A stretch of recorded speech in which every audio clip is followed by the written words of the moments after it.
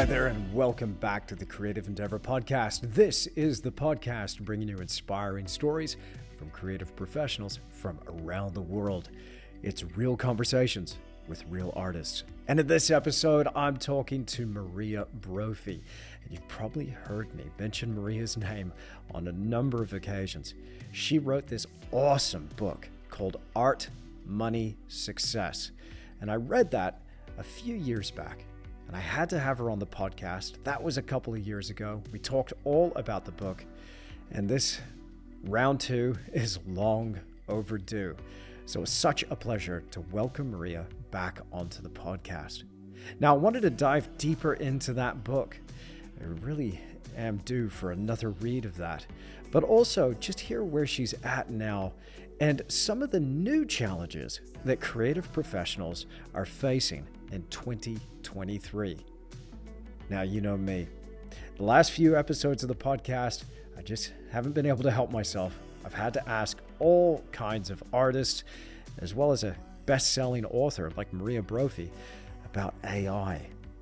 What does this paradigm shift mean for creative professionals? It was really interesting to hear her insights on that topic in particular.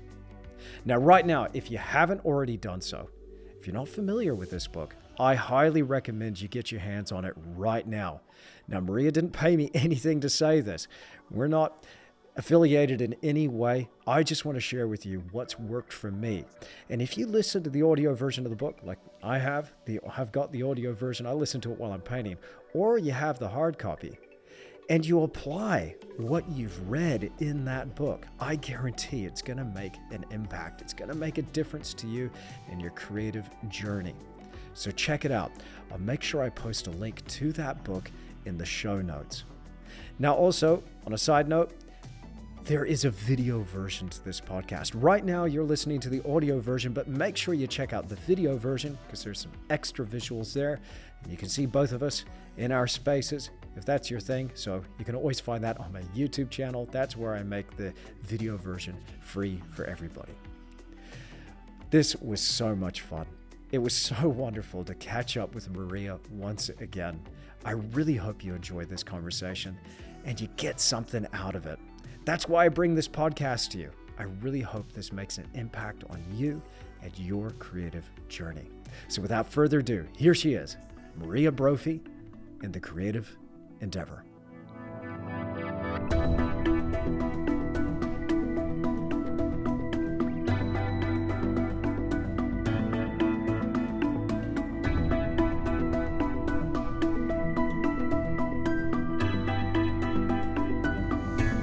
Maria Brophy, welcome back to the podcast. It's wonderful to have you here. Well, I'm very happy to be here. Thank you. I want to get into the book, Art, Money, Success. I want to talk all about that. We talked about that in our first conversation together. I think it was maybe a couple of years ago now. Time has 2020, right before all the hit the fan. All that stuff. Yeah. My goodness. And so we want to get into the book, and I've got plenty of questions to ask you. And hasn't the world changed and the landscape changed in the meantime? It's just been an incredible one paradigm shift after another, and a lot of changes that are going to be facing us artists moving forward. But before we get into all of that, I have to ask, if you don't mind, I want to check in, see how Drew's doing, because I understand, you guys had some challenges over the last couple of years, but I've been following his progress on Instagram, and from what you've been posting, what he's been posting, really inspired to see that he's doing better. Could you give us kind of the rundown of where he is at the moment and a little bit of what happened there, whatever you feel comfortable sharing? My life is an open book, so I will tell you anything you want to know. But in a nutshell, in 2021, my beloved husband, Drew, who is an artist and I'm his agent, for those of you who don't know, came down with COVID, and we both did, but he got sicker. And prior to that, he was and is, again, a high-level athlete, surfer, big wave surfer. Yeah. And he never gets sick. He hadn't been sick in 20 years. So we made this horrible mistake where we didn't get in medical care in time. Long story short, he ended up on a ventilator. He was one of the people that was ventilated, and 2 days later, they told me he was going to die and to pull the plug Yeah. because it was cruel. And for 12 weeks after that, he was on the edge of death in a coma for a month, woke up paralyzed from the head to the toe, head to toe. And after almost 5 months in the hospital, came home in a wheelchair. An absolute miracle, though, because he beat all odds. And just last week, we had one of the doctors come visit us, and the doctor actually cried Wow. because not only did he beat the odds, he beat death, he beat the ventilator, which they said couldn't be done because of what bad shape he was in. Yeah. Then they said he wouldn't beat the oxygen. He came home on oxygen 24/7, like an old man. Yeah. And he beat that. And they said he'd never surf again. Well, just last week, we got back from a trip to Fiji surfing a very heavy, big wave called Cloudbreak. And for Drew, that was like the closure of this Amazing. nightmare that we lived through. And Amazing. he didn't work for a year. And by some miracle, we never went out of business. I don't even know how that happened, that we stayed in business with him not working for a year. But he is Yeah. back to work, he's back to surfing, and we are living our lives big Yeah. right now because we're so grateful to have a second chance. Amazing. What an inspiration. What an inspiration. What do you think what do you think got him through? What got all of you through that? That must have been such a roller coaster. Words cannot describe the living hell that I Yeah. went through every day for Yeah. more than half a year. Every day, not knowing if he was going to die. Every day, having to make medical decisions that could kill him if I made the wrong choice. Oh my word. Every day, fighting for alternative therapies because I knew that the protocol that we've come up with in such a short time for COVID, while it's the best we have, it's allowed millions to die. And I didn't want him to die. And so I really had some legal battles with the hospital, which is exhausting. Oh my word. Um, but we Yeah. did it. So, what do I think? Well, I think it was a combination of things. Number one, he had a near death experience during his coma, and he was sent back, and that gave him a will to live, which he had a will to live anyway. Um, Number two, there were alternative therapies that I fought for that now doctors are telling me that they believe that's why he's made it, when others, there were body bags coming out in the rooms next to him for months. And then number three, now I hesitate to say this, but I'm going to say it because I'm trying to be me Yeah. publicly. Mm-hmm. I never would have said this before in my life, but I really believe that the thousands of people that were praying for him, even our atheist friends, were sending him energy work, Mm-hmm. and people from around the world were sending him a life force energy. And I never believed in this before, but I believe in it now. And I put a lot of thought into it. And I mean, this whole experience has been so astounding on so many levels. I kept a journal. There were so many things that happened that seemed impossible that you can only explain with physics and energy and the ether and magic. Um, Mm. I'm writing a book about it, so because it's just such an astounding story. Yeah. But when you're laying in a hospital bed, he lost 100 pounds. He looked like he was 100 years old. He was 50. He lost his hair. He was paralyzed. I mean, he did not look like Drew. He looked like this old man that survived Auschwitz Yeah. death camp. And so when you're that ill and you're an inch from death for weeks and weeks, you have no life force in you. There's no spark, there's nothing. And I think that's where the love, the energy work, the prayers come in. That and the more people that give it to you, the more it's going to spark this life force because you don't have your own. So you're borrowing it from other people and they're giving it to you. That's amazing. I know it sounds a little nutty for people who, and I'm not a religious person. Yeah. I'm a spiritual person, but Right. I witnessed it. It was a witness. I'm a witness to it. So That's awesome. That's awesome. Look, I'm a big believer in the power of prayer. There's almost like a gravitational weight, a force of that. And yeah, maybe that's a little woo woo, but that's, hey, we're all individuals and but I mean, that's extraordinary. That's absolutely extraordinary. So I'm just so inspired, Maria, to see how he's pulled through against the odds. And, you're an inspiration there as well. And it's just, it's really incredible to see how you've come through because he is a force of life, isn't he? And it's great to hear that from that experience you're pivoting now, you're living large. That's awesome. That's awesome. it's made us more compassionate people. I mean, we've always been loving, compassionate people, but it took us to a whole nother level Yeah, of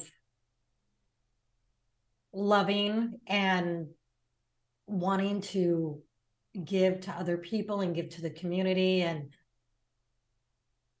understanding people. I think one of you mentioned soon as we started that the last few years have been very chaotic, turned upside down, and we see the best of people and we've seen the worst of people. yeah. And I think that one thing that I really got is that everyone's fighting a battle, Mm.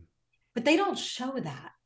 So you could be in a grocery store and someone looks grumpy and maybe it seems they're being rude to you, but you don't know. They might have just lost their pet or their mother, or they just got news that they have cancer. I mean, you just don't know. Everyone is fighting a battle, and we Yeah, have to be compassionate, even if we don't know what that battle is. absolutely. Yeah.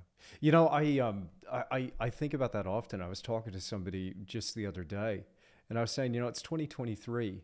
And if you've still got your head above water at this stage, not to freak people out or bring the tone down at all, but if you're still out there kicking, if you're still swinging, props to you. Ace. That is amazing because the amount of crap that life has thrown our way, the amount of stuff that people are going through. I heard this once where it's like people are on a scale of 1 to 10, people are living their lives at like an 8 or a 9. And it just takes that one little thing to just get added to the pile and boom. And so somebody cuts you off in traffic and then there's a whole blow up as a result of that. Or, you know, somebody takes the last roll of paper towels while you're there at the grocery store. And then there's a bit of, we You're don't like, know. We don't know where people are at though. And yeah, I'm going yeah, to admit, Maria, I've experienced a little bit of that just personally with just hitting this point, of overwhelm with all of this stuff going on, and then problems and little things are starting to pile up. And Rachel, my wife, was just saying, "Hey, you're doing okay. You're doing okay. Look at what's going on, and here you are. You're doing fine." Sometimes I think, she was sent to me from another dimension to just help me see things from a different perspective. so good to have somebody to remind you, because we forget how far we've come. We Yeah. get disappointed in ourselves. We didn't finish things. I mean, I was mad at myself last year that I didn't finish a book I was writing. And I'm like, well, I have to give myself some grace. I didn't work for a half a year taking Yeah. care of Drew and dealing with all that.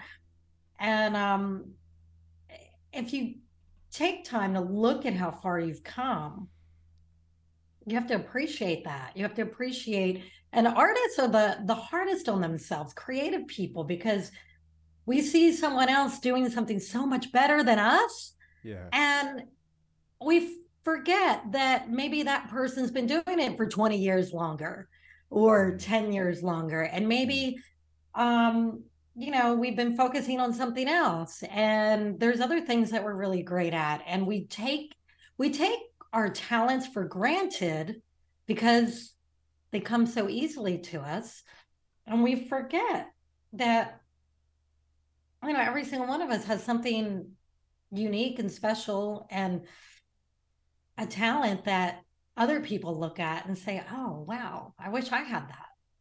Yeah.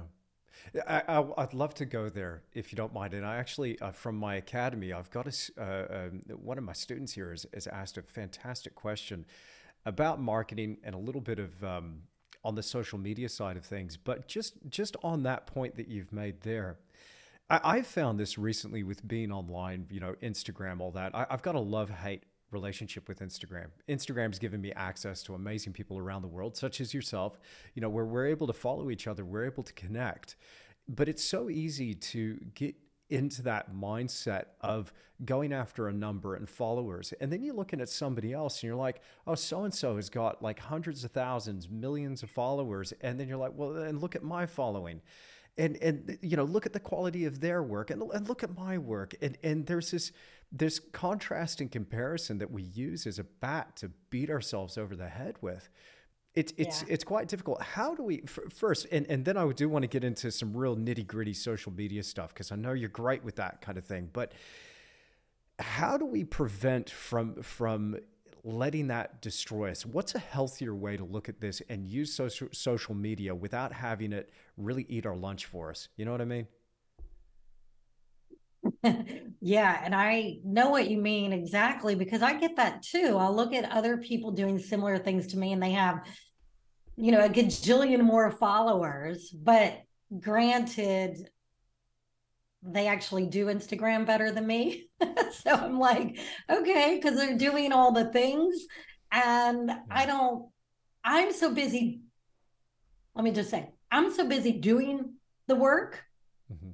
that I don't have time to do all the things on Instagram. So I give myself a break on that.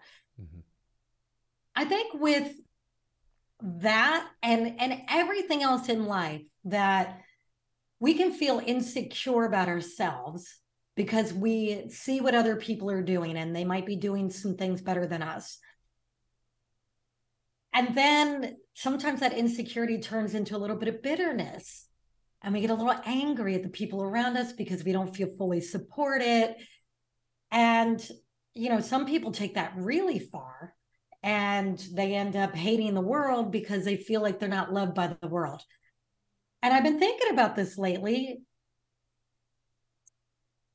And because I've been dealing with some of my own insecurities, and I've realized that the times that I am less insecure and more confident in whatever I'm doing, it's when I am focused on doing the work, the Mm. important work. And the important work is the creating, it's the making the art, the writing the books, sculpting the sculptures, whatever your art is, making the music. So when you are focused on, I'll give an example. And a friend of mine, I won't name her name because I don't have her permission to tell this story, but a very dear friend of mine. She's kind of a new artist. She's only been making art a couple of years, and it's not a job for her, although she wants it to be. And she was feeling a lot of jealousy and a lot of insecurity for these other artists who were doing similar type of work that she does, but they're much further ahead of her. And it was actually making her feel horrible and making her feel bad about herself, making her angry. And you know how jealousy can kind of make you a little ugly. And then one day, and I saw this happen, and it was so awesome. She was like, I am going to create a whole new series of art, and I'm going to find a place to display it. And all of a sudden, she had this focus on this big project. And she had never done a series of art. She's only done one piece of art at a time. So now she had this plan, and she was doing, I don't know, like 6 paintings. And with that focus, she was working in her garage every day after work, making this art, and had no time to feel insecure, jealous, or anything. And she put her head down, did the work, and ended up showing it in a local spot here in San Clemente. And it's great. It's a beautiful series of art, and she's very proud of it. And that was how she shifted that. So I know that doesn't answer the question about social media specifically, Well, but we no, can go it back to does. that. No, it does perfectly. Because I think this is the thing about artists today. Well, I'm generalizing, I know, so forgive me, folks.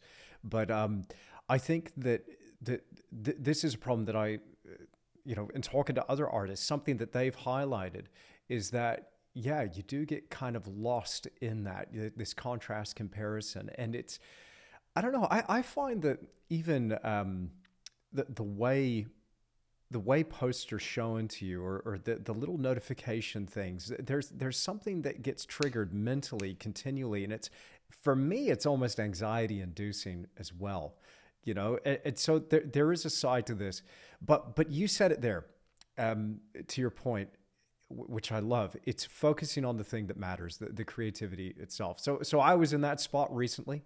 And then it was just like, you know what, enough. I'm going to focus on very much like the person in your story. I'm going to focus on a new body of work. I'm going to get to work on what actually is important and focus there. The irony is that as soon as you do that and you're doing your authentic thing and you just go, screw it, I'm just doing my thing, screw it. You end up getting more followers that way. There's a gravity to what you're doing, and people are like, hey, that's cool. That's cool. I see what you're doing there. Exactly. You don't even have to try to get new followers because you're doing the work and you're sharing. And if you take it that step, where some artists are shy about this, but sharing your creative process. Now, I'm not saying, show all your secrets or whatever. You don't have to do that, but showing you working, making the work, and maybe sharing how you feel about it, and sharing some of your screw ups, and like, oh my gosh, I totally blew it on this one. I tried this new thing, it didn't work, had to start over again. People gravitate to those stories. Mm-hmm. Yeah, so I'll ask this question from Cove, from the Academy, but I'll just say first, and I mentioned this in a past episode, that recently I did kind of lose the thread of what was important in terms of Instagram. And I was looking at, okay, how do I make my posts go a bit further? How do I grow my account? How do I reach more people? I was also looking at it from a business standpoint, of course. And I got too far off into that camp without really focusing on the connecting with people. And so I saw this thing where this person was saying, okay, well, it's going to take half a dozen posts per day to your feed, a few stories per day, a couple of reels per day. And as soon as they just started rattling off this list, I'm going, who's got time for this stuff? And I found it made me kind of angry. I do not. I do not either. So it made me really angry at the time. And I was like, no. But then I thought, okay, what could I do? So I thought, okay, well, I'll post 4 times a day, and we'll see what we can do. And that, for me, that was a lot. I was struggling to post once a day, but I'm like, if I really push it, I can post 4 times a day. Well, the result of that experience is experiment. So I had 123,000 followers at the time. Wow. I grew 400 followers, and I lost 200. So then I'm Oh, thinking, what's up with that algorithm? Like, you would think that wow. Instagram would be like, hey, go you're going to reach more people. We'll push you out a little bit more. But I'm like, no, I think I actually pissed people off because they're like, Tish, too much. Too much. You're Yeah. annoying me. I see you later. And I'm sure that happened. And so from there, I just thought, screw it. I'm out. I'm not doing this. I'm not doing this. But I picked up the thread again and just going, okay, I'm going to post when I've got something to post, when I'm ready to post. And then people can hear from me, and I'll just leave it at that. But this question that I've got here, I'll get to the question. It's a great question. How can oneself market their work and get known online without selling themselves to the social media algorithms? And second question is, how can you balance the business side of art with the actual painting? Great question. Something that I All right. actually So struggle with as two well. totally different questions. Yes. So let's do the first one Let's do the first. first one. Yeah.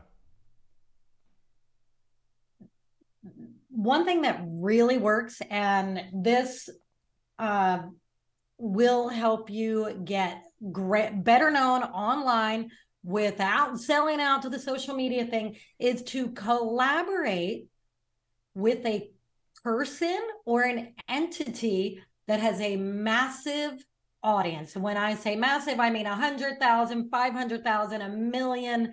The bigger, the better. Do something, do a collaboration with a company or an entity that is much larger than yourself. So then they are introducing you to their audience. That's part one. Part two, you have to take advantage of it in a proper way. And that is, you have to find a way to connect with their audience members that fall in love with you. And that would be a newsletter list or some other way. Newsletter list is really the best way I know how. That's really effective. And the way you do that is you have to just kind of take some time and brainstorm what company or person or entity or charity out there that has a huge audience has a mission that's similar to mine. They care about the same things I care about, that I demonstrate in my art. And so their audience is going to care about what I do because it's synergistic. And then you have to ask yourself, what can I give to this company? What do I bring to the table to make it worth their while to introduce me to their audience? And there's always something there. There's always something. I'll give you an example. Okay, so we've done this with my husband, Drew. We're always trying to increase his Instagram followers, but he hardly ever posts on Instagram. Definitely not every day because he's so busy painting. He's not posting. And so he has a friend that is the founder of Lost Surfboards, and Lost Surfboards has oh my gosh, like millions of fans around the world in the surfing world. And so every now and again, Drew will do a little collaboration project. Is the founder of Lost Surfboards, and Matt will post it on his Instagram, his personal Instagram. Matt has a huge following. And every time he does that, like in one day, Drew will get 400 new followers. Awesome. Yeah. So it's amazing. And then recently, Drew and Matt Biolis and LibTech, it's a snowboard company, they did a collaboration together, and where Drew created the artwork for this LibTech snowboard. And it's a whole new audience because Drew's audience is mostly surfers and some like people who are into plant medicine and stuff, but it's mostly surfers. And this introduced him to a whole new world of people who love snowboarding. While there is a little bit of crossover from snowboarding to surfing, it was a whole new audience. So that collaboration brought him so many new fans. That's awesome. That's awesome. Really interesting niche too. There's so much power in a niche and being authentic to that thing you're really into, and then going to find your people authentically. I think Drew highlights that so perfectly. He's got the whole surf art thing going. He does amazing work. I really would love to get him on the podcast and to have a chat to him. But he just fulfills that that so beautifully, and awesome to hear that the snowboarding's opened up for him as well. That's incredible. Great idea. So let's say if you're just kind of starting out and you've got a bit of a following, let's say 500 to 1,000, and you want to go to the next level. You're okay at painting, you're okay at drawing, you've got some skills, and people are noticing you. Everybody was pushing you, going, "Oh, you should start an Instagram." What do you do then? Like, how do you find that person? Is it just or entity? Like, and what would that approach look like? You'd be sending them an email? You would do as professional approach as you can, I imagine. So if you've never collaborated with anyone Mm. before, I would recommend starting local. Don't go for the giant mega corporation or entity. Go practice by working with someone who has a smaller audience, and it's less intimidating for you to approach them. Mm-hmm. So let me think of an example. Let's say, in your local town, um, let's say you love painting fruits and vegetables, and there's a lot of artists out there that do this. Yeah, Or me too. painting bees, or like I know a lot of artists that just like love bees. Okay, I'll Mm-hmm. use that as an example because that's a great example. Look for a local bee company, Mm-hmm. a honey company, a company that makes honey products, and go to them and say, hey, my art is like perfect with your product. I'd love to do some sort of collaboration, and look for a way that it benefits them, Mm. right? You're not asking for a handout. You want to contribute to them. And in return, you ask them to put your name in their newsletter, link to your website, mention you on their social media, but you want to find a way to contribute to them. Mm-hmm. And this just takes brainstorming. Mm. You really, the first thing I do is I go through a company's website and I look at what they're doing and get a feel for what's important to them. Are they having local events? Maybe you could volunteer to help them at an event and find a way to let your art be a part of what they're doing. Maybe you have these really cute little paper prints, or you can make prints and say, hey, let's do a giveaway to your audience. Or you could even see if they want to do your art on their label. If they have, you could do this with beer companies too. This beer companies or breweries are really easy to do this with. That's even better. There you But go. you get where I'm going with this. Yeah, yeah, absolutely. Yeah, it's interesting you mentioned that because I've actually done this before, and I just realized it when you were saying that. I teamed up with an adventure cruise company that tours around the Kimberley, a remote wilderness region of the top of the Western Australia, and it's just an incredible place to be. But to see it aboard the True North is just amazing. Like these guys do it better than anybody else, and I still think about those 2 weeks that I had on board in 2010. I was there again in 2015, but when I went on board, they were like, "Okay, well, do you want to help us decorate the ship?" And I gave them limited edition prints framed, and then they featured me in their newsletter. They featured me in a little bit of video content here, and still I'm in touch with them. Now and again they'll like some of my posts and things, but that was some way that I was able to actually not only interface with them, but they put me in front of their clientele, which ended up becoming my clients. And that was just something that just went click. But I had the thought the other day. I took my wife Rachel out for lunch. We don't get to go out often because we're the only ones in the bay. It takes 2 hours to get out from where we are to the nearest town. We're in like remote wilderness in New Zealand. It's beautiful, but it's Oh, very isolated. And so we're sitting at lunch. We went to lunch at this winery and beautiful restaurant. And I was looking around, going, a lot of empty walls in here. There's an opportunity here. And then yeah. I looked at the table next to us, and I'm judging them. Of course, I'm judging them. I said, "Those are nice clothes." They got money. Uh-huh. Yeah. I need to get a painting on that wall, you know?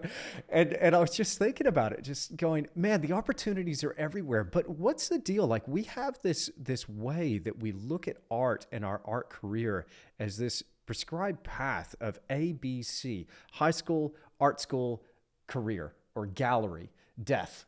You know, it's this thing, this people aren't really thinking outside the box. You Uh, are though. You've got those solutions.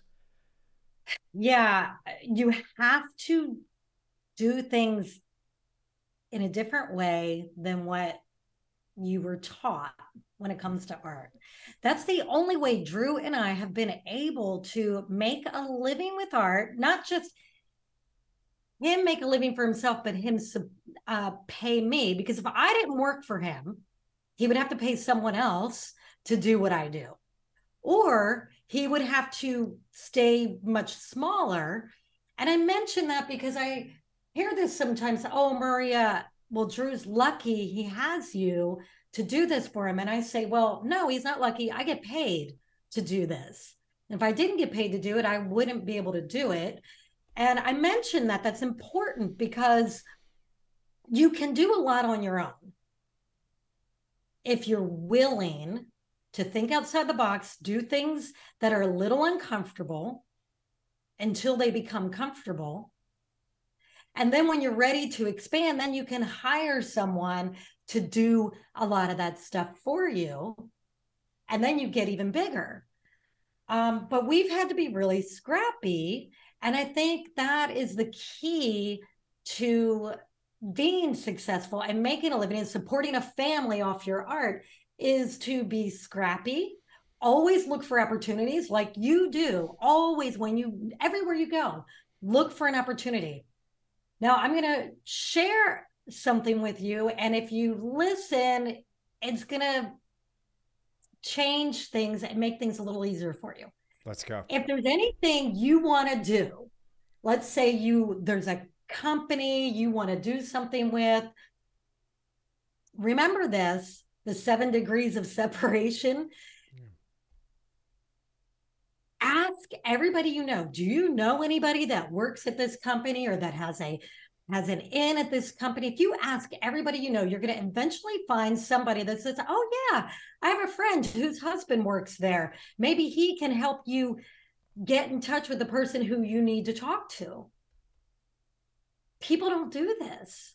And you should ask for help and ask everybody you know. And if you're on Facebook and you have a lot of Facebook friends, that's a really great place to ask for help because people want to help.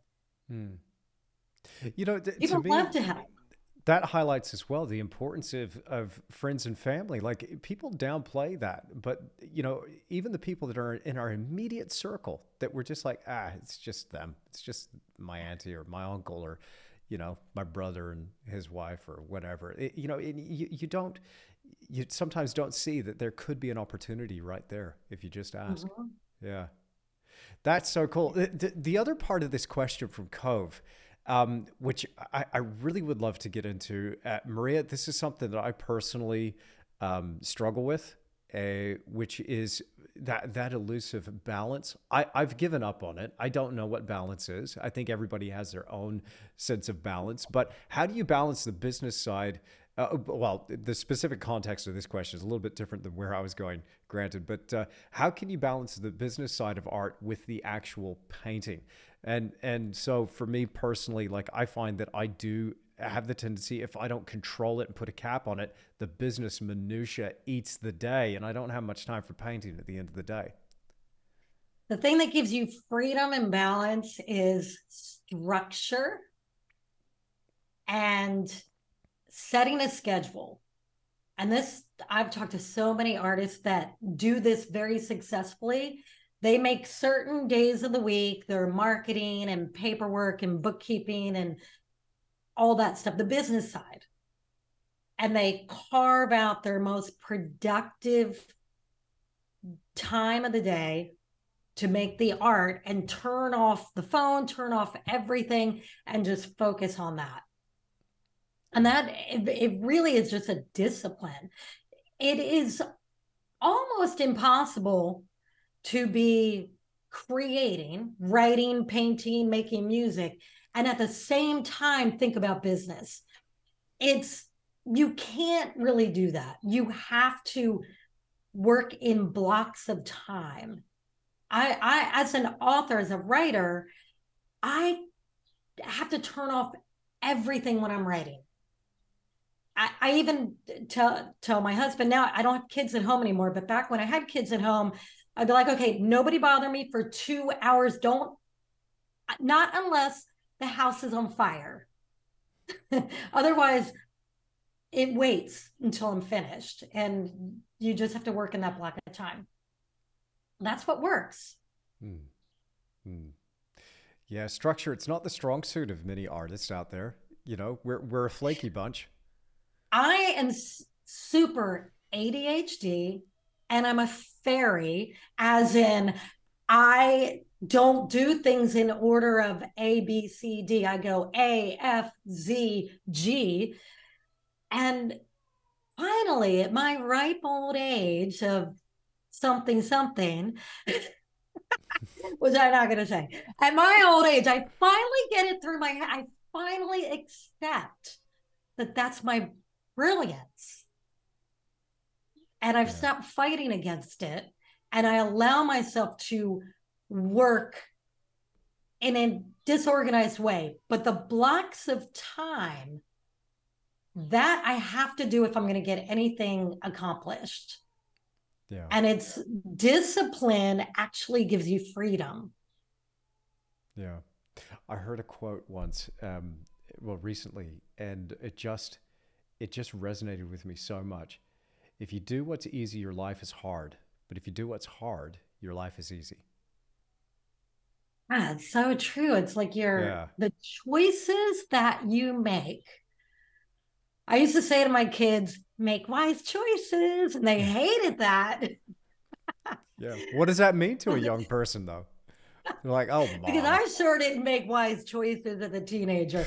Oh my God. I made I'm so lucky I didn't end up in jail or dead. I mean, I'm one of the few of my friends that didn't go to jail at least for an hour. Like somebody was looking out for me. Well done. My husband says, I've never met, he's like astounded when me and some of my old friends get together and my sisters. And he's like, it's surprising to me how you have so many friends and family members that actually went to jail. And I say, well, we grew up in the country. There was nothing to do but get in trouble. Wow. Maria Brophy, this is really a tell all. This is fantastic. Um, I'll get into the second part of that question from Cove, and again, this question kind of it's talking about those two different paths of, okay, so if an artist is going to market their work online and chooses the gallery route, okay, how can you achieve the same level of recognition or and success? Is it possible? So, sorry, if an artist is not going to market their work online and chooses the gallery route, so for Cove, it sounds like it's an either or kind of thing. For me, it's been both so many times. Now it's just I've now gone strictly independent. I'm just doing my own thing. I'm not working with an agent currently. I don't know if I will again, but I kind of enjoy being in control of my own ship here. But how would you answer this, Maria? So if they're not going to go the market online and they're going to choose the gallery route, how could they still have that same level of impact by delegating all this to the gallery? It's a rare thing for a gallery to do a good job marketing. And the Mm, galleries that do a good job marketing, you better be one of the top of what you do to find a gallery that's a good gallery to do that, because to market an artist, it takes so much effort, so much so much time, it costs so much money, that a gallery is not going to invest that in you unless you are already selling a lot of art. So I think that's um, it's a very small percentage of people who are going to be accepted in the galleries, in the very small percentage of galleries that are actually really good at marketing artists. Not to say it's impossible. I'm not going to crush your dreams, but the reality is nobody gives a crap about your art but you when it's all said and done. So if you put all your eggs in one basket of one gallery or one gallery system, and then you have a falling out with them, or they go out of business, a natural disaster happens and they are, they lose their building. I mean, there's so many things that can happen. Yeah. That now you've lost everything and you've built up nothing. Your art is your asset. Your name is your asset. You want to be the owner of your audience. You don't want to give that to someone else. What I would recommend doing is, yeah, put your art in a gallery if that's what you want to do, and have an online presence. And if you don't want to handle it, if you don't want to do the social media, hire somebody. There are people that will do it for cheap. And at least have an online presence that you own and you're in control of. I like that. I like that. Because, I mean, if you have a situation, so you talk about natural disaster, another disaster of sorts is what we experienced with, coronavirus and the lockdowns. And so now you have galleries that are actually closing down, and some of them didn't even recover or bounce back. But you had people that were online thriving. 2020 was my best year so far. I was selling art, I was selling courses and doing all that stuff. Because why? Everybody's at home on their phones, and they're like, oh, check this out, oh, that's cool. And I know of a lot of artists that had a great year, but I also know of many that not so great, really struggled. Right. So it just depends how you're positioned.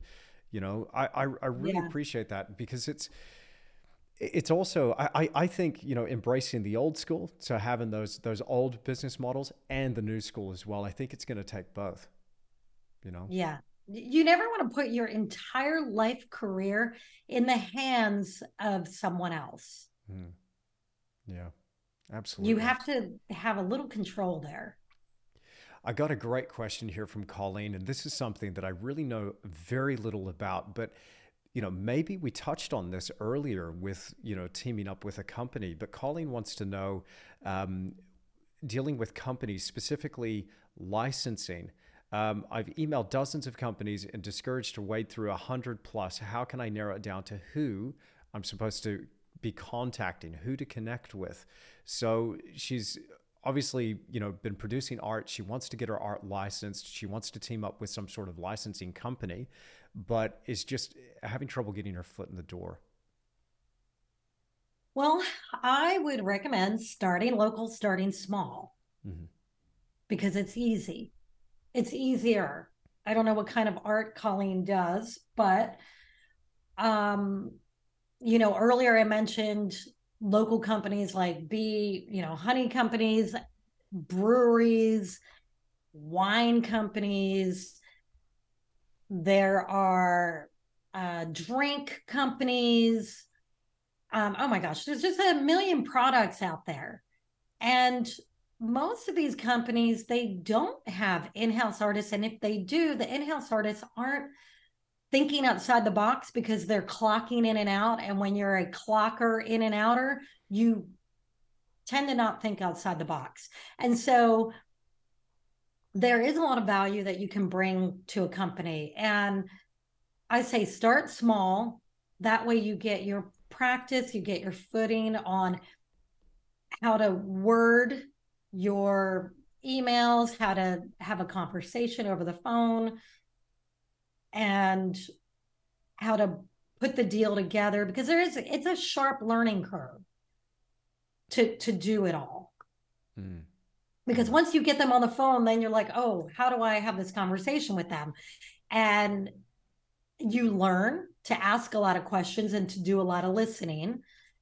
And then you learn to look for ways that your art will help them sell more products, because that's the only reason they're going to do a licensing deal with you.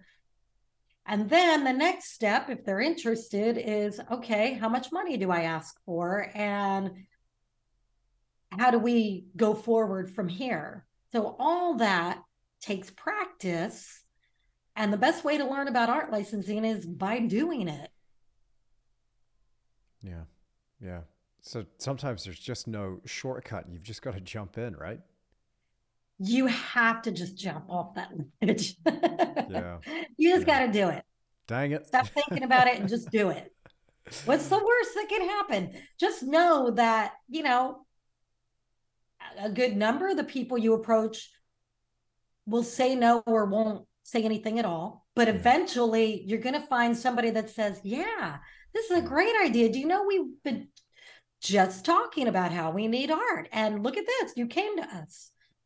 But it's a fear of that no, Maria, that I think so many people they find debilitating. I know I did in the beginning. I was terrified to hear people say, "Hey, kid, no," you know. But then No. after I heard no enough times, I'm like, "Oh, that's not so bad. That's all right," you know. And it's just like next, next, yeah, No, I can relate, because I still get that feeling after doing this for 25 years. I still hesitate to make that phone call. And then I'm like, okay, just got to do it. And one thing that really helps me is I will take a moment before I dial that number, and I'll take a breath, and I'll say, okay, my intention is to make the person on the other end of the phone feel really good, and to make them feel appreciated, and to make them feel loved. And I know that sounds odd, but when you get yourself in that mindset, then when you're speaking, you're putting your focus on them and not yourself. And they feel that, and then they respond in a more friendly way. yeah, yeah. Oh man, you're hitting so many buttons for me, and exactly that thought I was having the other day when I kind of, because I do lose my way from time to time, and I was thinking about this, going, you know what, I'm so focused on the getting, and I'm not focused on the giving. Just don't focus on these things. They'll sort themselves out. Focus on providing an awesome service. Now, needs to go and get that service? Who can you go and help today? Who can you serve? And as soon as I start thinking like that, going, I'm here to help people. That's what I'm here to do. It fills me with a different kind of energy.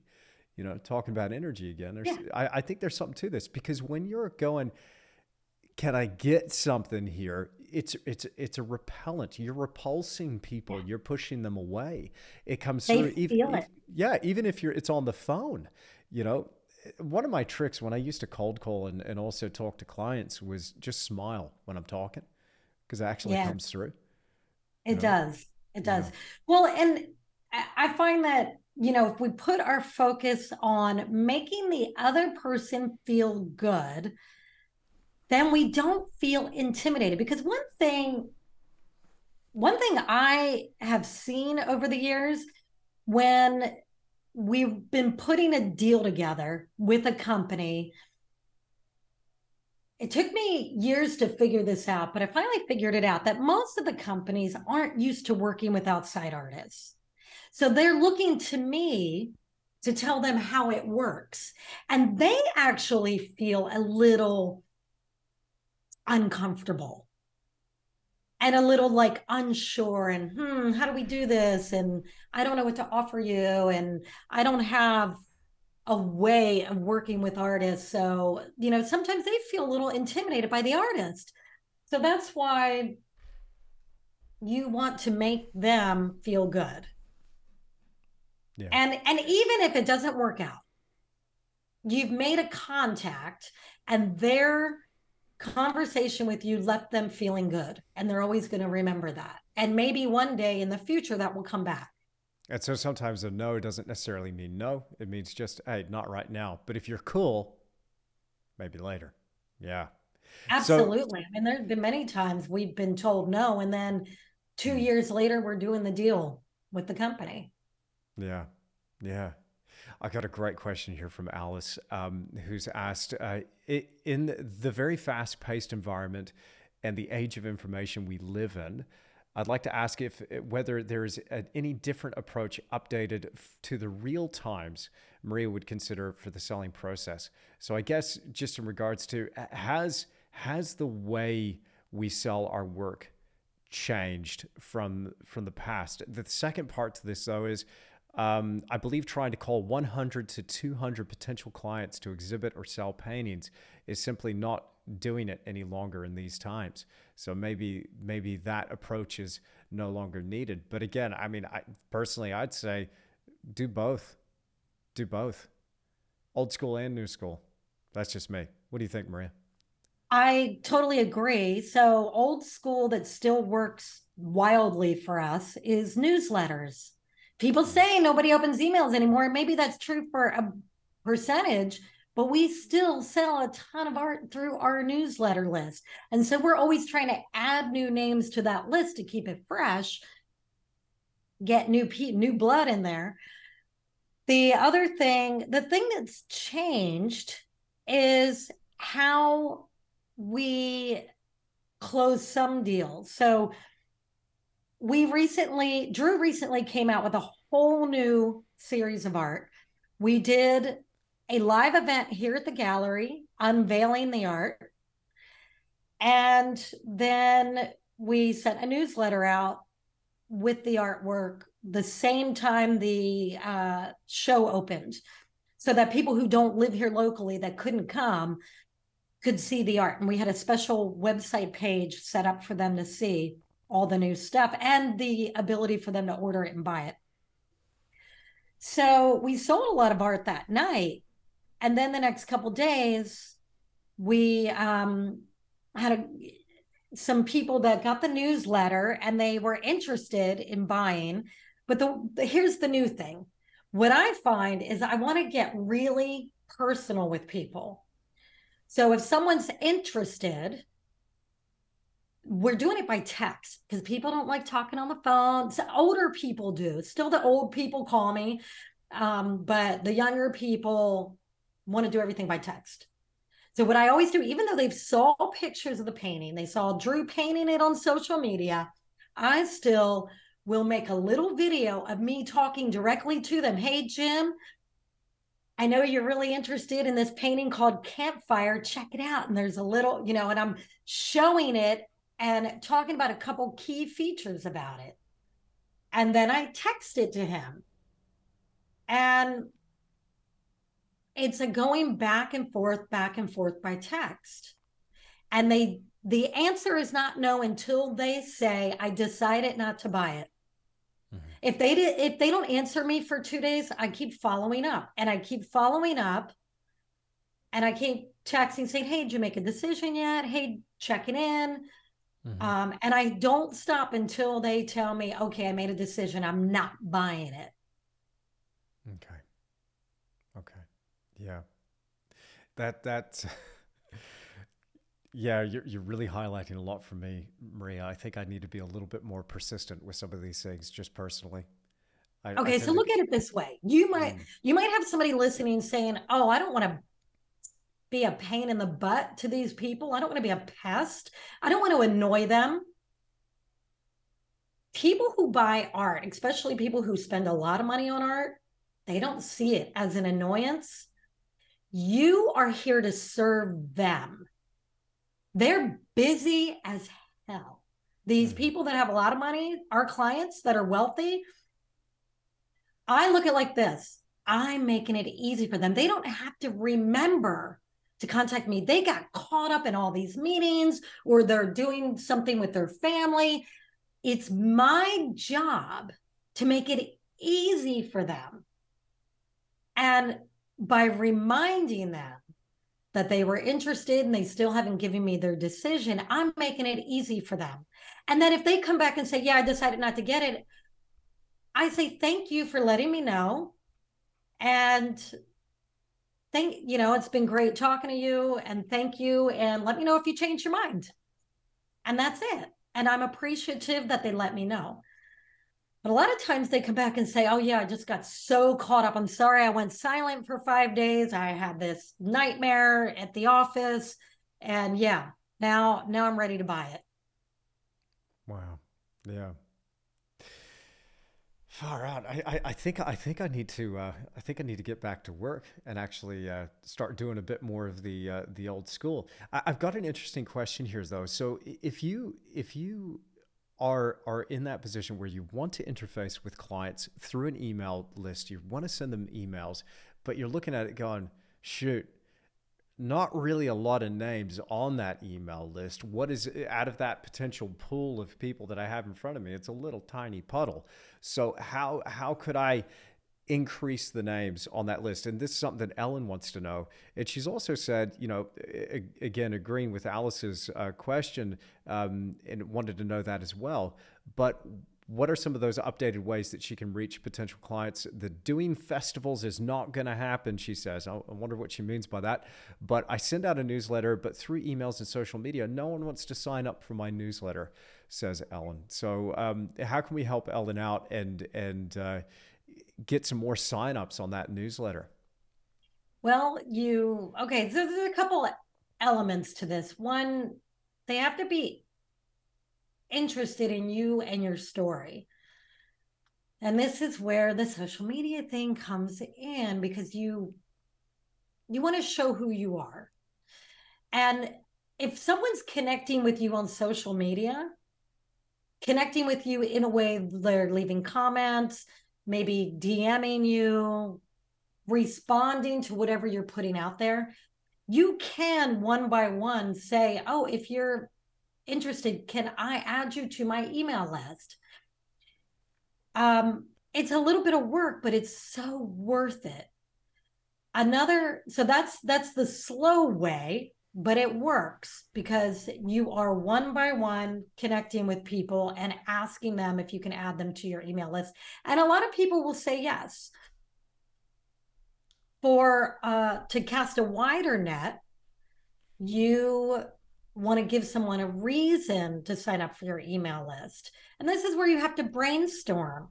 So for us, we come out with special, what we call a drop every couple months, where Drew's dropping something special. And we tell people, if you want to be the first to know when his new skateboard decks come out, you need to get on our email list and click the link in the bio. Because we have this thing where we release it to his email list first, because we've run out of the special things where there's only like 25. They'll sell out like that. And then we announce it to the general public the next day. If your audience is not big enough to do that yet, then maybe get creative and come up with something you can give that doesn't cost you anything, like some kind of digital download, some reason to make them want to sign up. Going back to the idea of collaborating, if you can come up with a reason for people to sign up, when you collaborate with a larger audience, if you can get them to tell their audience, like, for example, I'm just making this up, but this is an idea. You create artwork with bees on them. You do a collaboration with a honey company, and you say, look, I have this really popular image that everybody loves. I'm going to make it available as a digital download that people can color in, like, say, like an adult coloring book. Yeah. And will you put this in your newsletter? And for people to get this, they have to sign up for my newsletter. And so you're going to give them a link in your newsletter. Does that make sense? Oh, yeah. Like Yeah. just coming up with creative ways to do it, to get people on your list. And once you start your newsletter list, you want to make sure that you're sending out information that is interesting to people. And it can be as simple as the painting of the week. And you put a picture of your painting in there and you tell a short story about the inspiration or the making of it. And then you always have a call to action, which is like a link for them to go to your website and look at your work. Absolutely. That's awesome. Yeah. Yeah, for me, it was really difficult in the beginning getting those email signups, but I did an event. I did a presentation at an art society. So I went from 0 to 70 in the space of one evening. And then I had a little bit of a list there. So again, That's another way to do it. And yeah, I actually talk about that in my book, Art, Money, Success, different ways to get people. And live events is a great way because you could have a drawing where, okay, give me your name and email address, and I'm going to put you in a drawing to win something. Hmm. Hmm. We we've had a lot of questions here for social media. We'll move on from that topic, but I'm really curious, and I've been asking everybody. And the folks are probably sick of it listening to the podcast already. They're like, get over this topic. But no, for me, it's a massive paradigm shift. It's something that is just so, well, for me, it feels very out of the blue. But uh, AI, how do you feel about AI, Maria? Is that something that you and Drew are embracing as part of your business? I haven't really personally found much of a use for it in my business because it takes, in terms of the creative side of things, I'm not interested because it removes that human element. But I find it very interesting hearing other people's, take on that, and no judgment at all. But I personally, it's not something I'm interested in. But from the business standpoint, I'm thinking, gee, I could get a robot to write my newsletter for me. I could get a robot to do some social media stuff for me, but I don't know that I'm interested in that either. I don't know. How do you guys feel about it? And what are you doing with Drew's art in regards to AI, if anything? Okay, so there's two different AIs. The one that does the writing and the marketing language. I have played around with that a little bit. It's actually astounding. it's Hmm. it has helped me with a few things. It's not perfect. Um, but it has helped me word things a little better for Hmm. marketing blurbs. I don't use it all the time, but I probably should because it's pretty magical. As far as the artwork that people are making with I have zero interest in that. Admittedly, I haven't put a lot of time into researching it, looking into it. But my response to artists that are afraid of it, like, oh my God, AI art is going to like take away everybody's ability to make art. I don't subscribe to that concern. I think that AI art is not yet capable of putting life into artwork. And when I see art that is created by hand, there's so much life that comes through because your hand is an extension of your heart. And Yeah. Yeah. what you love and what you feel is coming through that. And when I look at like my husband's art, it's so vibrant. It's almost like everything's moving. I don't think AI can do that without totally copying his art. I'm not worried about it. The other thing that I think is that, we're always afraid of new things, and myself included. But the new things are taking over. And so we have to find a way to coexist with it.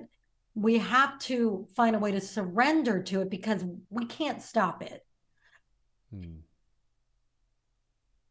Hmm. We have to know what we want for ourselves and not worry about what the rest of the world's doing. And we create our own reality. That's how we deal with these new things that are coming up that we're not in alignment with.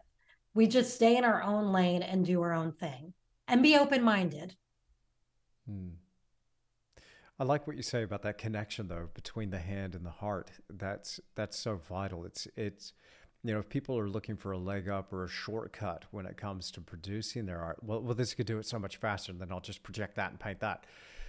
I think it's really, I don't know. For me, it just takes everything that was important about the process, and it just completely wipes that away. I don't even want to dabble in it. I'm curious about it. I'm fascinated by it, how it works. I think it's freaky how quickly this all came online. I don't know, a little It bit is freaky. woo Oh woo my here. God. Yeah, I know it's a little bit woo woo, but I am convinced it is absolutely sentient. I'm convinced that it is a form of consciousness in some way, It that it's is. not just binary, it's not just computation, that there's something even extra dimensional. I'm It's getting a alive. real, yeah, I'm getting a real Ephesians 6 vibe about this, and people are reading the word, they know exactly what I'm talking about. But there's something going on here that I think is not quite what it seems. Let's put it that way. So, from a spiritual standpoint, let's put it that way. I'm not going to partake because I think it's something else. But look, Yeah. changing lanes here. I got a great question here from Lynn. Who's asked, I'm on the cusp of transition from full time work to full time artist, which is awesome. This is so cool to hear. I have projections of what my income would be based on restrained sales to date, due to be categorized as a hobby. What could I potentially do? Shall I set up the business model now or wait till I do the transition? I'm thinking, is there a secondary tax implications if I do it now? Um, and I was jumping in the comments there as well, just saying to Lynn, just go for it. Worry about the tax later. Just go full time. If you can Yeah. make that switch, do it now. But what do you think, Maria? Um, I agree. Like, I don't, I see things holding people back and slowing people down and just jump right into it and figure it out. Everything is going to evolve every week, every month. You're going to be evolving how you're doing things. And don't let that slow you down. Just move into it. Yeah. This is not tax advice because I can't give that. I have enough trouble with my own taxes. I'm never going to give tax advice. Yeah. I pay a lot of money to somebody to do all that for me because that's just too much for me to handle. Yeah. Um, I think that's important, though. I want to second what you've said there. Like for me, I don't know where I'd be if I had to do my own taxes. I have to delegate that stuff because yeah, somebody else, they know the law, they know the right boxes to get somebody yeah, to handle that, delegate that stuff. yeah, But in terms of that transition from full time art to, or sorry, from full time work and just doing this as a hobby to just making that jump of going, shoot, yeah. I can do this full time. What are some of those considerations that Lynn's going to need in really making sure that this isn't something that's just a flash for a couple of months and then she's like, oh shoot, you know what, I got to go back to work, I got to go and ask for my old job back. How can what do you think's a great approach, or should we say mindset? For me, that was something that got me through to because there was definitely ebbs and flows, but it was my mindset that just kept me pushing through those walls that would come up. Yeah. Mindset is huge. You making that leap from working a job to working full time as an artist, she probably already has done this, right? She's made this decision in her mind. This is what she's going to do. You can't allow yourself to entertain the thought of ever going back to the job because then you haven't really made the decision. What you have to do is know what you want. You've already done the financial projections. keep an open mind to how you reach those financial projections, because most of the time when an artist is making good money, it's usually not the way they thought they were going to do it, and it's usually not the way art school taught you it was possible. It's always something outside of that, and so you have to be wide open to all the opportunities. The other thing is you have to be really mindful of your time, because time is money. Treat your time like it's a product, because if you give too much of your time away, you are going to suffer the financial consequences of that. So that's something to be really mindful of. And one thing that's financially successful people know is that their time really is money. Yeah. Yeah. I don't know if that answers your No, question. well, that's something that's really, for me, that's just been so important to consider. I didn't really start getting to another level until I started measuring my time and becoming hyper aware of where I was spending it. And then working out and being very deliberate about my routine and working out a way that I could structure my day.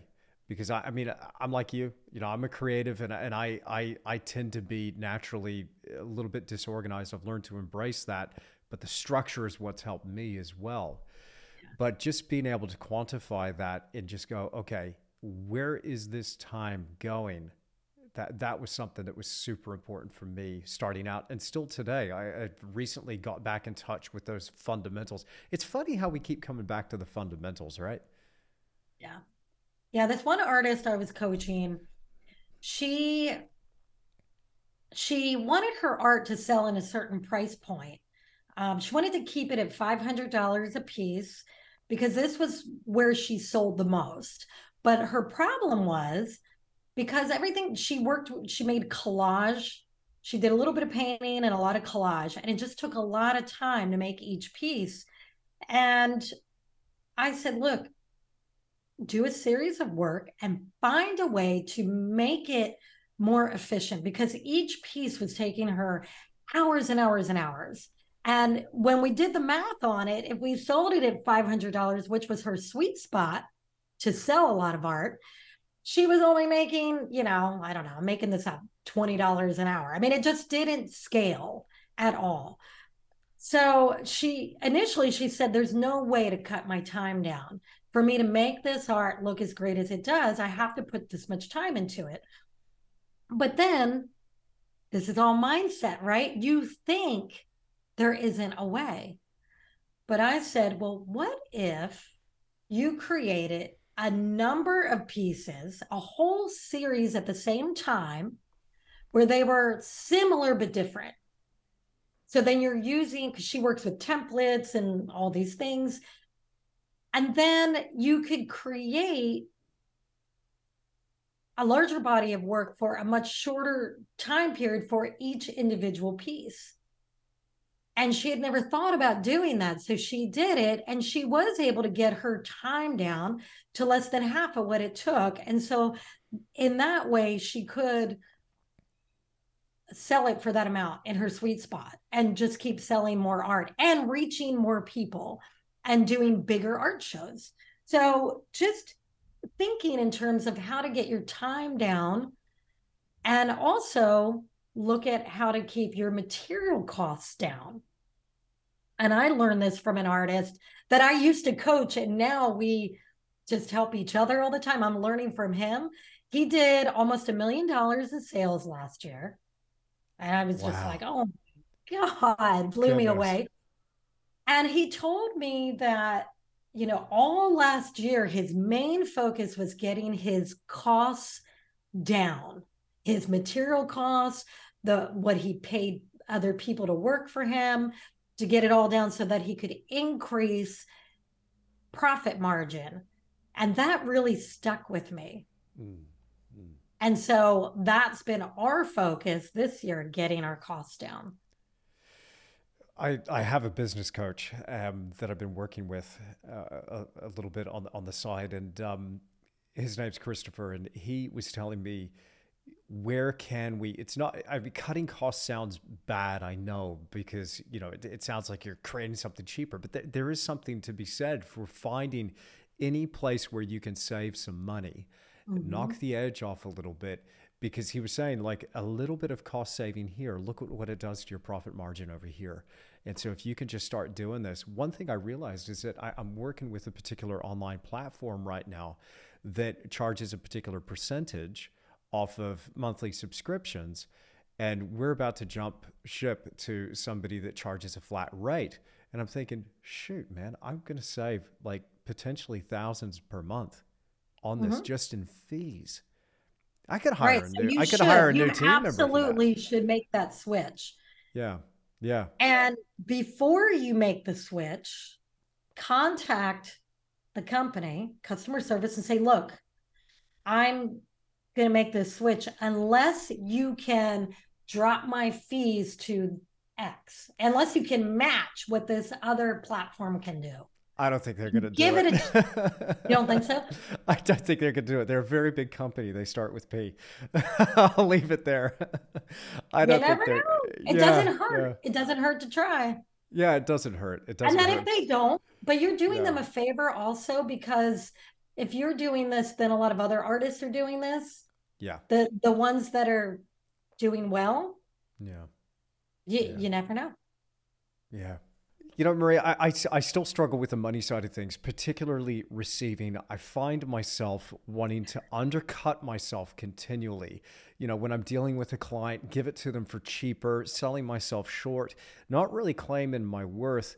And I'm glad Trey's asked this. I'd love to hear what you think about this as well. But Trey wanted to know what's a great starting point or a guide for pricing your work, remaining fair to both parties. So how do you be fair to yourself, but also you don't want to rip the other person off too, right? You want to make sure that it's a fair exchange. How do we get that as an artist? Oh, well, okay. So the pricing, you have to take into consideration all these different pieces of the puzzle, your experience, your materials that you use. Are you using super quality materials? Are you using cheap materials?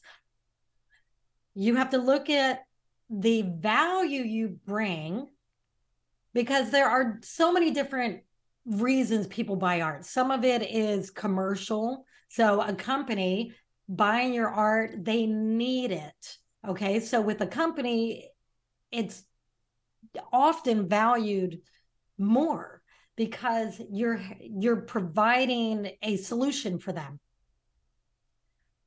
Um, you have to look at what the market will bear. You have to look at what other people are charging for a similar thing, but don't look at the people who aren't charging enough. Look at the people who are professional and have been in business for a while.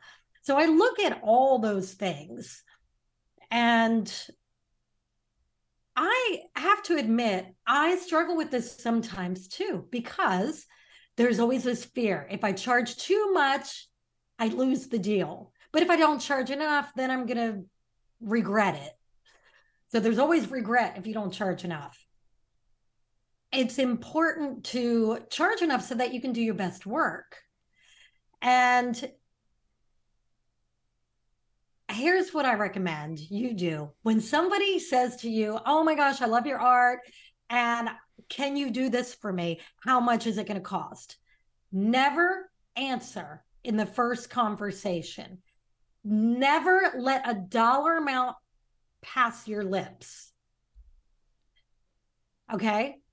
Here's what you do. The first thing you say is, let's talk about what you want. And then tomorrow, later, I'll put together some numbers and I'll let you know how much it will be. So give yourself a day. Okay. Never give a dollar amount on the spot unless you are fully comfortable with your pricing. But if this is for people who are not 100% comfortable with the pricing, because whatever number you give on the spot is always going to be wrong. So instead, what you do is you say, I'll give you a number later tomorrow. I'll text you or email you because you want it in writing. And then you say, let's talk about what you want. Tell me more about what you envision.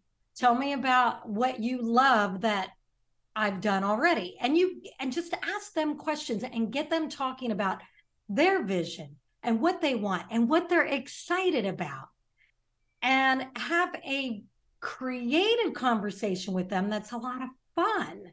So focus on the value and what you're going to give them.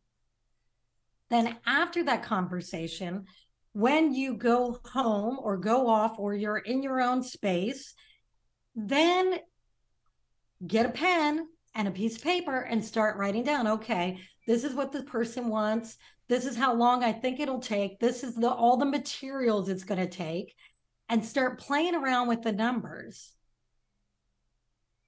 And then you determine, based on your estimation of how much time it's going to take and how much the supplies are going to cost, then you can come up with a fair number for yourself and that person. Makes sense. Makes Does sense. that make sense? Oh, yeah. No, totally. So, I mean, how many times have you given a number on the spot and then later you went, no, why did I do that? Well, for me, yeah, look, it happens all the time. I'm worried that I scare people away because I mean, I get approached all the time on Instagram, for instance, in those messages. Hey, I really love your work. I want to buy something. I want to commission something or whatever. And I say, cool. This is how much it's going to be. Like immediately, I'm just like, bam, and then I crickets. And so, Okay. but that's okay. I mean, I do have clients. I'm doing all right, but yeah, I'd like to sell some more work. Am I scaring people, Maria? Maybe. Some of them you might be scaring. A lot of them weren't serious when they asked the question. Yeah. Most of them were not serious. They had this impulse. They love your art. They had this impulse. They sent you a message. They didn't really mean it. That's most people on Instagram. Hmm. So, and also I have found that Instagram is more lower end art. It's easy to sell something that's under a couple $100 on Instagram. Mm-hmm. It's much harder to find people that are going to spend in the thousands. Yeah. It tends to not be where the buyers are in the higher price range. Mm-hmm. But here's a mistake you might be making with giving them a price right away. Instead of giving them a price, okay, this is what I want you to do next time. Don't give a price, ask them a question that doesn't have to do with money. So let's say somebody sent you a message on Instagram and they say, oh my God, I love your work. How much to commission a piece? I'd go back and I'd say, yeah, I'd love to do a commission for you. Let me tell me, do you have an idea in mind of where you want to put it? Is it going in your home or your office? Question mark. It's a great question. So, Yeah. so now you've got them envisioning where it's going to go. Yes. So if they're one of those people that weren't serious, they're not even going to answer that question. But if they're serious, now they're thinking, oh, yeah, I have a spot in my office and I want to put it right next to my desk. So then they'll tell you, so now you know they're a serious buyer. So now you can say, what size were you thinking? Have you measured the space? So you just get the conversation going back and forth. Yeah. Then you say, okay, here's a couple different options. You can, and you give them 2 or 3 options. High priced option, mid, low. Different sizes. Even if they say, oh, I got this giant, I want a 36-inch by 48-inch original painting. Well, that's going to cost, I don't know what you charge for that. What would you charge for that? Personally? Mm-hmm. For a 36 by 48? Mm-hmm. I know that's huge. At the moment, probably around $35,000. Okay. And then, so you give them that option and then you give them a mid option. And then, do you sell prints of your art, like canvas prints? I was at one point. I will be starting that up again. Just So doing it then on my you own. could Yeah. say, if this doesn't work for you, I Mhm. have beautiful art prints that you Right. could work. Um, Brilliant. Brilliant. Okay. but first, have a conversation back and forth that doesn't have to do with money. Even though they asked about money, ignore that the first couple responses, Hmm. I because you want to get them on the hook emotionally.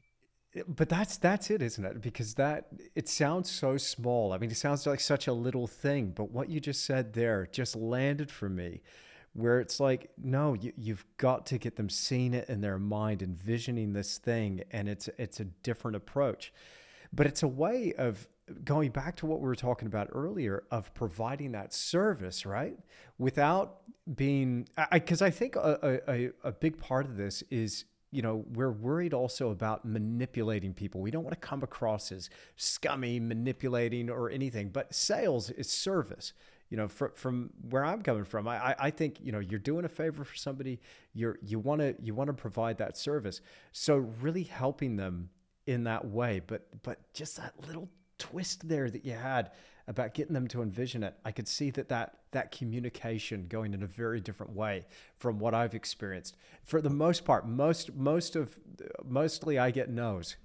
I get enough yeses that I'm able to make it work, and I've been able to make it work Well, for nearly and 20 years. But it's your yeah. pricing is high for Instagram, but Mm, try this. Try mm-hmm. try this new approach. And so then the next thing you want to ask, and this is huge. And if everybody listening just got in the habit of asking this question, you will see your sales increase. Okay. So Mm-hmm. here's the question. Ready? The Let's question do it. is, the question is, thank you. I'm so glad you love my art. Can you tell me what is it that you love about it? So now they're telling you how to sell them your art. Because now they're telling you, can't assume it's the colors or the scene or whatever. You never assume anything because you're always going to be wrong, or most of the time you're going to be wrong. So Mm-hmm. you want to hear it from them, why they love your art, what do they love about it, and that helps you give them greater value. That is awesome. That is awesome. What do you love So the about it? thing about selling, if you can change your mindset from selling to providing value. I know that the art that I sell, my husband's art, it sounds weird, but I know it changes people's lives in a very positive way. I know this because they tell us. We get fans that send us pictures of his art on the wall and say, I had this one guy Drew did this painting of the heart chakra. And, most of his art is like surfing images, sunshine and waves and so forth. But he also does some sacred geometry, and he did this heart chakra sacred geometry piece. And this guy bought it. It's very large, 6 feet by 2 feet with a frame on it. And he sent me a message one day and said, every day I walk in my house and it's the first thing I see, and it makes me feel so good about coming home. Wow. Art impacts people. And, that guy, he spent a lot of money on that piece. And he almost didn't buy it because he's self-admittedly told me he was a very frugal person and never spends money on art and has never spent that much money on an art piece before. And I remember he was here in the gallery, and I remember I was kind of joking around with him, and I'm like, well, he was on the fence because he didn't want to spend that much. And I told him a story. I said, there was a time that I bought all my pocketbooks at Target, and I would spend $30 on a Target purse. And then my sister came to visit me and took me in a store and made me buy a handbag that's like a $400 handbag. She twisted my arm. She said, Maria, a successful woman like you should be buying your purses at Target. And I was like, it's no big deal. It's just a purse. Well, anyway, she convinced me to spend all this money on this purse. And then after using this beautiful leather, perfect handbag for a couple of days, I got it. I was like, oh, now I will know why people spend so much money on a nice purse, because there are all these, it just the way you feel when you're holding it and the way your things fit in it. And it made my life better. Sounds silly. So I told him that story and that took him off the fence. He was like, okay, I'm going to get it. And that's why, like a month later, he sent me that message saying, thank you for selling this to me because it's made my life happy. So your art does that for people. That's awesome. That's so awesome. Maria, I could talk to you all day and geek out about this stuff. I really just appreciate your time so much. You're amazing. Your book's amazing. What's next? What you mentioned before that there was another book that you were working on, you wanted to get back to. So what's in store for Maria Brophy? What can we look forward to next? I have a lot of books coming out. They're not all about art business. Mhm.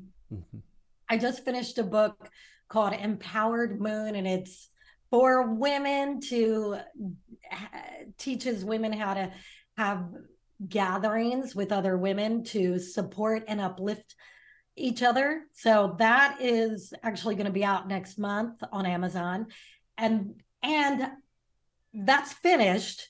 It's just being edited and all that stuff is happening to it right now. And I just started the next book, which is all about the experience of my husband almost dying from COVID and all the miracles and all the spiritual things that happen and all the amazing things and the horrible things. And it's a very inspiring, sad, and then uplifting story with a very happy ending. So Awesome. that is what I'm working on right now. Huge stuff. Wow. Well, Maria While I'm running Brophy. this gallery and Yeah. selling Drew's art, and grateful that we're still in business and that business is good. And there's so much talk about the economy and all this stuff, but I'm not allowing it to enter my field of energy. I'm keeping all that at bay, and I just keep going with coming up with new ideas, new ways to do things, finding new ways to reach new buyers and get the art out there. Fantastic. Awesome. Well, this has been really inspiring for me. Thank you so much for your time. Thank you so Thank much you. for being on the Creative Endeavor podcast. Thank you for having me. It's been awesome.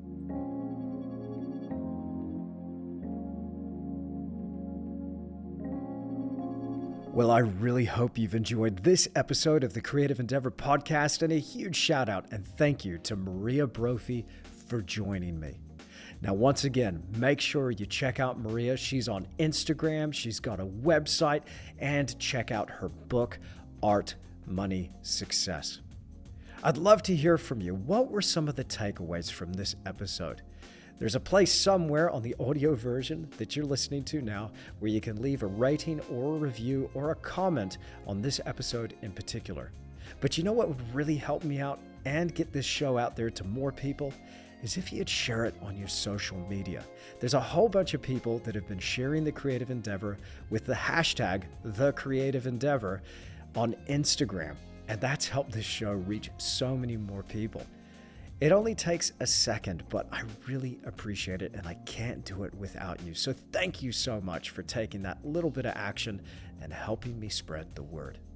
Now again, huge shout out and thank you to Maria for joining me on this episode.